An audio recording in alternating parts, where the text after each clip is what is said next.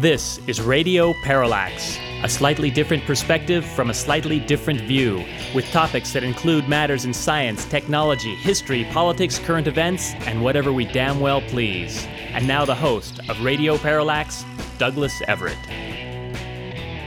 Welcome to the program. You may have noticed the cover a few weeks back of New Scientist magazine. On that cover, there was an article titled, Amazing Missing Links, Creatures That Reveal the Real Power of Evolution, or at least that was how they paraphrased the article by Dr. Donald Prothero about the missing links in evolution, or more importantly, the lack of those in the fossil record. If you are a regular listener to this program, you note that we have little use for the nonsense being spouted by the creationists of the world.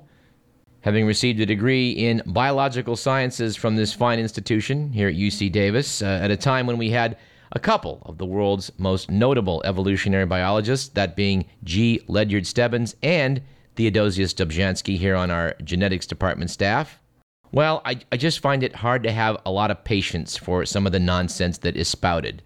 So, in our second segment today, we will delve into that. Stick around. I promise you it'll be worth your while. All right, let us begin this program as we like to do with On This Date in History, which in our case today is March 20th.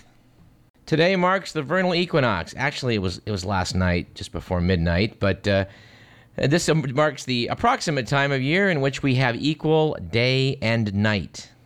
Although if you really want to get technical, you get equal day and night actually about the 17th, a few days before the vernal and after the autumnal equinox, because the sun's rays do get bent around the curvature of the earth just a tad.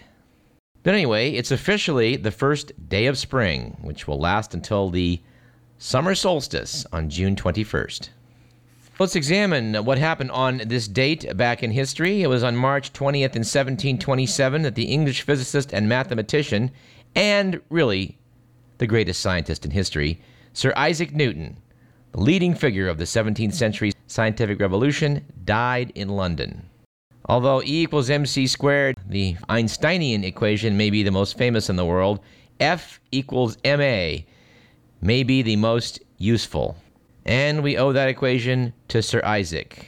And Sir Isaac, we salute you. On March 20th in 1854, American anti-slavery activists founded the Republican Party in order to fight the spread of slavery into the western territories of the United States. And it is hard to believe in retrospect that the Republican Party actually was founded to advocate for human rights, civil rights, and against slavery. My, how things changed a bit subsequently. And that may be a bit unfair, but certainly in the last generation or generation and a half, the Republican Party has not exactly been in the vanguard of civil rights. On this date in 1900, the Serbian-American inventor Nikola Tesla received a patent for the wireless transmission of electricity. Tesla is one interesting guy, and we've been meaning to have a show on him at some point, but we haven't gotten around to it. But sometime in 2008, we'll see what we can do. And, of course, as you no doubt have noticed from reading the news, today is the 5th anniversary of American hostilities with the nation of Iraq. It began with an attack against targets in Baghdad using American cruise missiles and planes. We will have a thing or two to say about this fiasco in the Middle East, now entering its 6th year, a little bit later. All right, our quote of the day, and actually today we have several. Our first quote of the day comes from legendary entertainer Oscar Levant, who once said, "The only difference between the Democrats and the Republicans is the Democrats allow the poor to be corrupt too." Our second quote of the day comes from the also legendary Mao Zedong, who once said, "Politics is war without bloodshed, while war is politics with bloodshed." And our third quote of the day comes from the recently departed Arthur C. Clarke, who actually passed away since our last program, and we'll talk about that in our third segment. But Mr. Clarke once said, "The best measure of a man's honesty isn't his income tax return, it's the zero adjust on his bathroom scale." And our quip of the day comes from a surprising source. This would be George W. Bush, who, upon advising John McCain on choosing a vice presidential candidate, said, I'd tell him to be careful about who he names to be head of the selection committee. And if you don't get it, when George W. Bush went looking for a vice president, the head of the selection committee was Dick Cheney, who decided, remarkably enough, that the best man for the job was none other than Dick Cheney. Which I must say, he's maybe in his last year of his presidency become a little bit more articulate than to say things like, "Families is where our nation finds hope, where our wings take dream." And yes, that is an actual quote. Our statistic of the day, a record 56.7 million foreign tourists visited the U.S. last year, surpassing the previous record of 51.2 million set in 2000. That's according to the U.S. Commerce Department. Attracted partly by the bargains created by the dollar in free fall, tourists spent $122 billion here. That's according to the Associated Press. Our joke of the day is as follows. A lady found out her dog could hardly hear, so she took it to the vet. The vet said the problem was hair in its ears. So he cleaned out the ears and told her if she wanted to keep this from reoccurring, she should go to the store and get some hair remover and rub it in the ears monthly. She went to the store and got some. At the register, the druggist said, "If you're going to use this under the arms, it's best not to use deodorant for a few days." She said, I'm not using it under my arms. So he said, "Well, if you're using it on your legs, it's best not to shave for a couple of days." She said, "I'm not using it on my legs either, and if you must know, it's for my schnauzer." "Oh," said the druggist, "in that case, it's best if you stay off your bicycle for about a week." Who let the dogs out? Who let the dogs out? Who let the dogs out? Who let the dogs out? All right, let's do the good, the bad, and the ugly.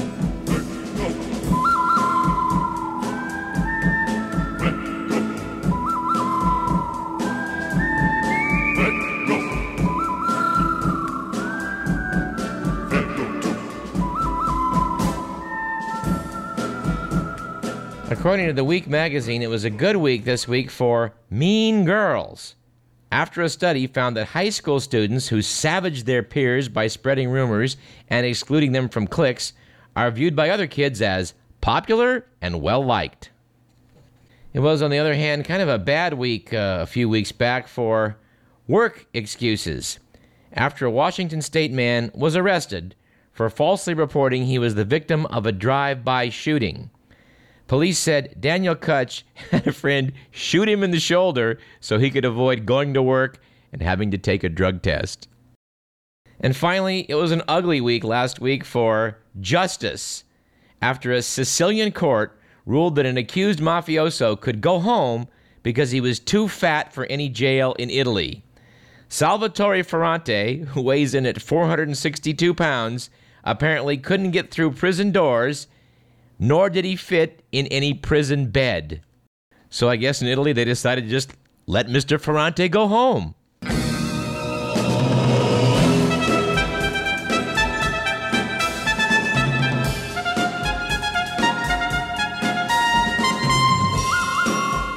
Anyway, that's the good, the bad, and the ugly.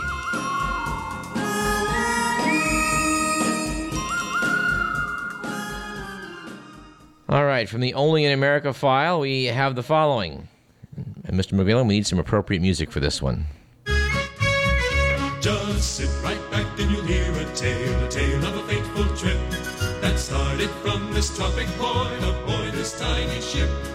Yes, a couple weeks back, Dawn Wells, who played Mary Ann on Gilligan's Island, began serving 6 months of unsupervised probation after being caught with marijuana in her car. On October 18th, in Idaho, a sheriff's deputy arrested Wells as she was driving home from a surprise birthday party. According to the sheriff's report, he pulled Wells over after noticing her swerving and repeatedly speeding up and slowing down. When Gutierrez asked about the marijuana smell in her car, she said she'd just given a ride to 3 hitchhikers and dropped them off when they began smoking something. The deputy evidently found a half-smoked joint and 2 cases used to store marijuana.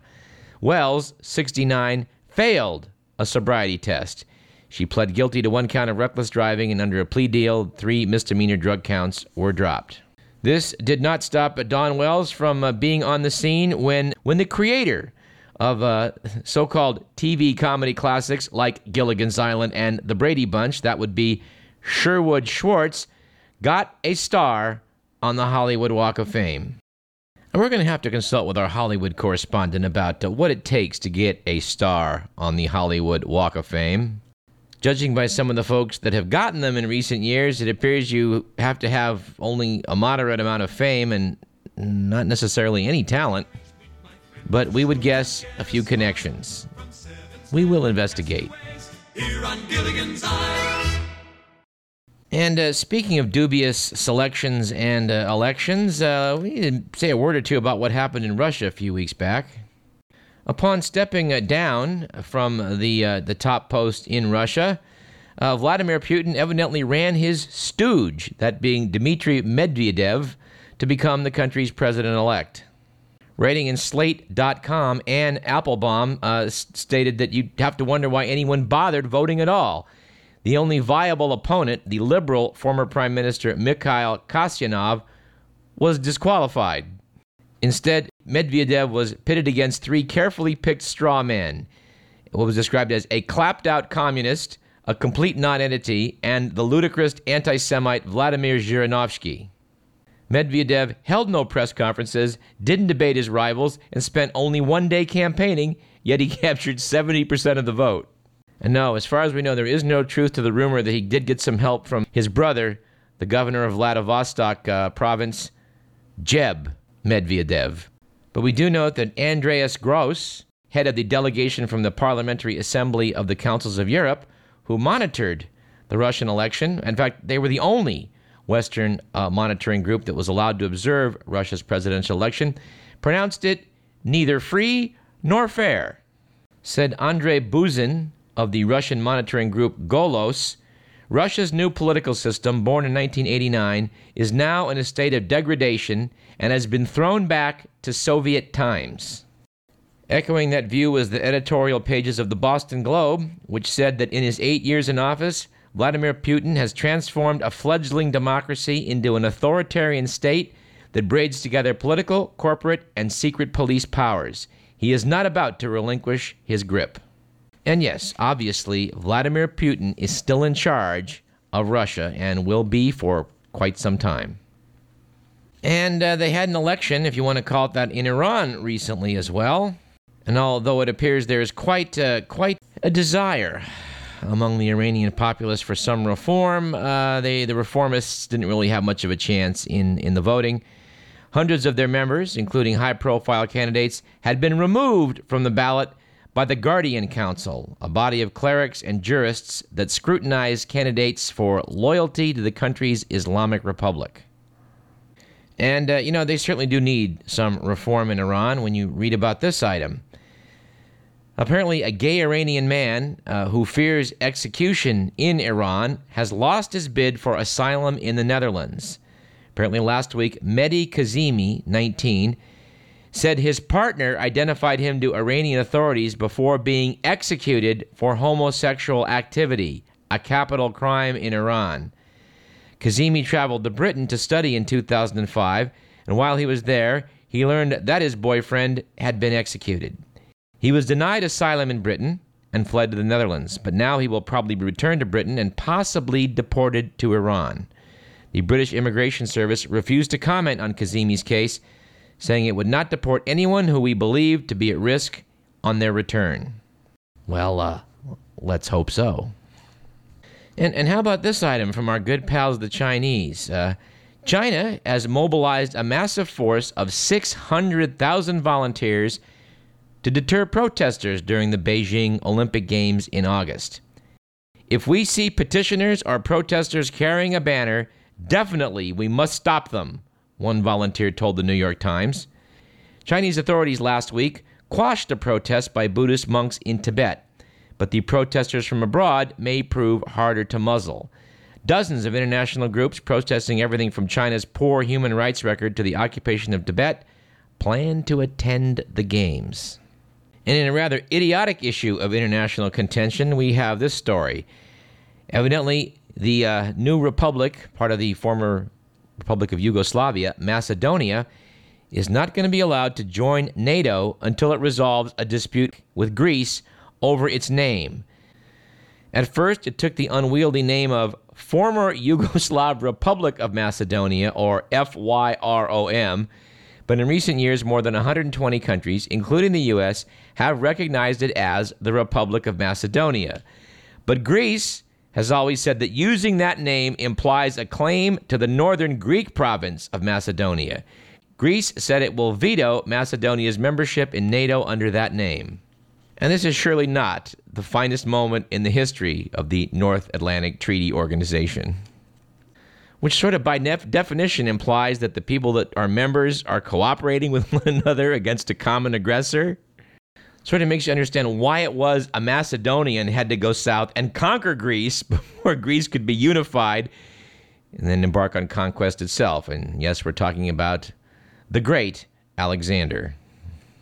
And speaking of conflict in the Eastern Mediterranean, I must say I was sort of shocked recently to note when the Week magazine asked, as they often do, someone to comment on some great books, and the person they asked was Geraldo Rivera. I was somewhat dismayed to note that one of the books he chose was a book I was and am reading. That would be T.E. Lawrence's 7 Pillars of Wisdom. I'm somewhat astonished to find that this book lives up to its reputation. It is extremely well written and just amazingly insightful as to the events that took place in the Arab Revolt, part of World War I. I'm sure that most of you, dear listeners, have probably seen the epic David Lean film from 1962, the Oscar winner of that year, Lawrence of Arabia. But I got to tell you, the movie is wrong. It gets the major points wrong and is only just, a shadow of what the true accounting of those events could be. And don't get me wrong, I love the movie. It just doesn't do the story justice. I took a look at the Wikipedia entry for T.E. Lawrence and was just knocked out by his insight in drawing the map of the Middle East as it might have been at the end of World War I. I would really recommend listeners that you actually go take a look at this. Lawrence had a very excellent idea of the various nationalities, ethnic groups, and what had been the Ottoman Empire. And his idea for how the lines should have been drawn make a lot of sense. Anyway, this is another story that we're going to have to return to in some future episode of this program because it is a truly fascinating tale, both of what actually happened and what might have been. I'm not explaining this very well, I think, but, for example, Lawrence would have given Kurdistan would have created a Kurdistan, given the Kurds their own nation. What is today Saudi Arabia would have probably been carved up several different ways. And it would be my guess that the various factions, Shia versus Sunni, etc., would have, just had fewer beefs had the lines been drawn a bit differently. One revelation about reading this book is that Lawrence was a great believer in guerrilla warfare, noting how the judicious use of a few guerrilla combatants could tie up much, much larger numbers of conventional forces. A lesson that I think we're having to learn all over again based on what's going on in Iraq. And we'll return to the topic of Iraq in our third segment today, but I want to end segment A here with this item, which I think is worth remarking on. This item surfaced last Thursday, Dateline Flagstaff, Arizona. Reporting for the Environmental News Service, it was noted that one of the great natural wonders of the world, that being the Grand Canyon of the Colorado River, is now threatened by uranium exploration.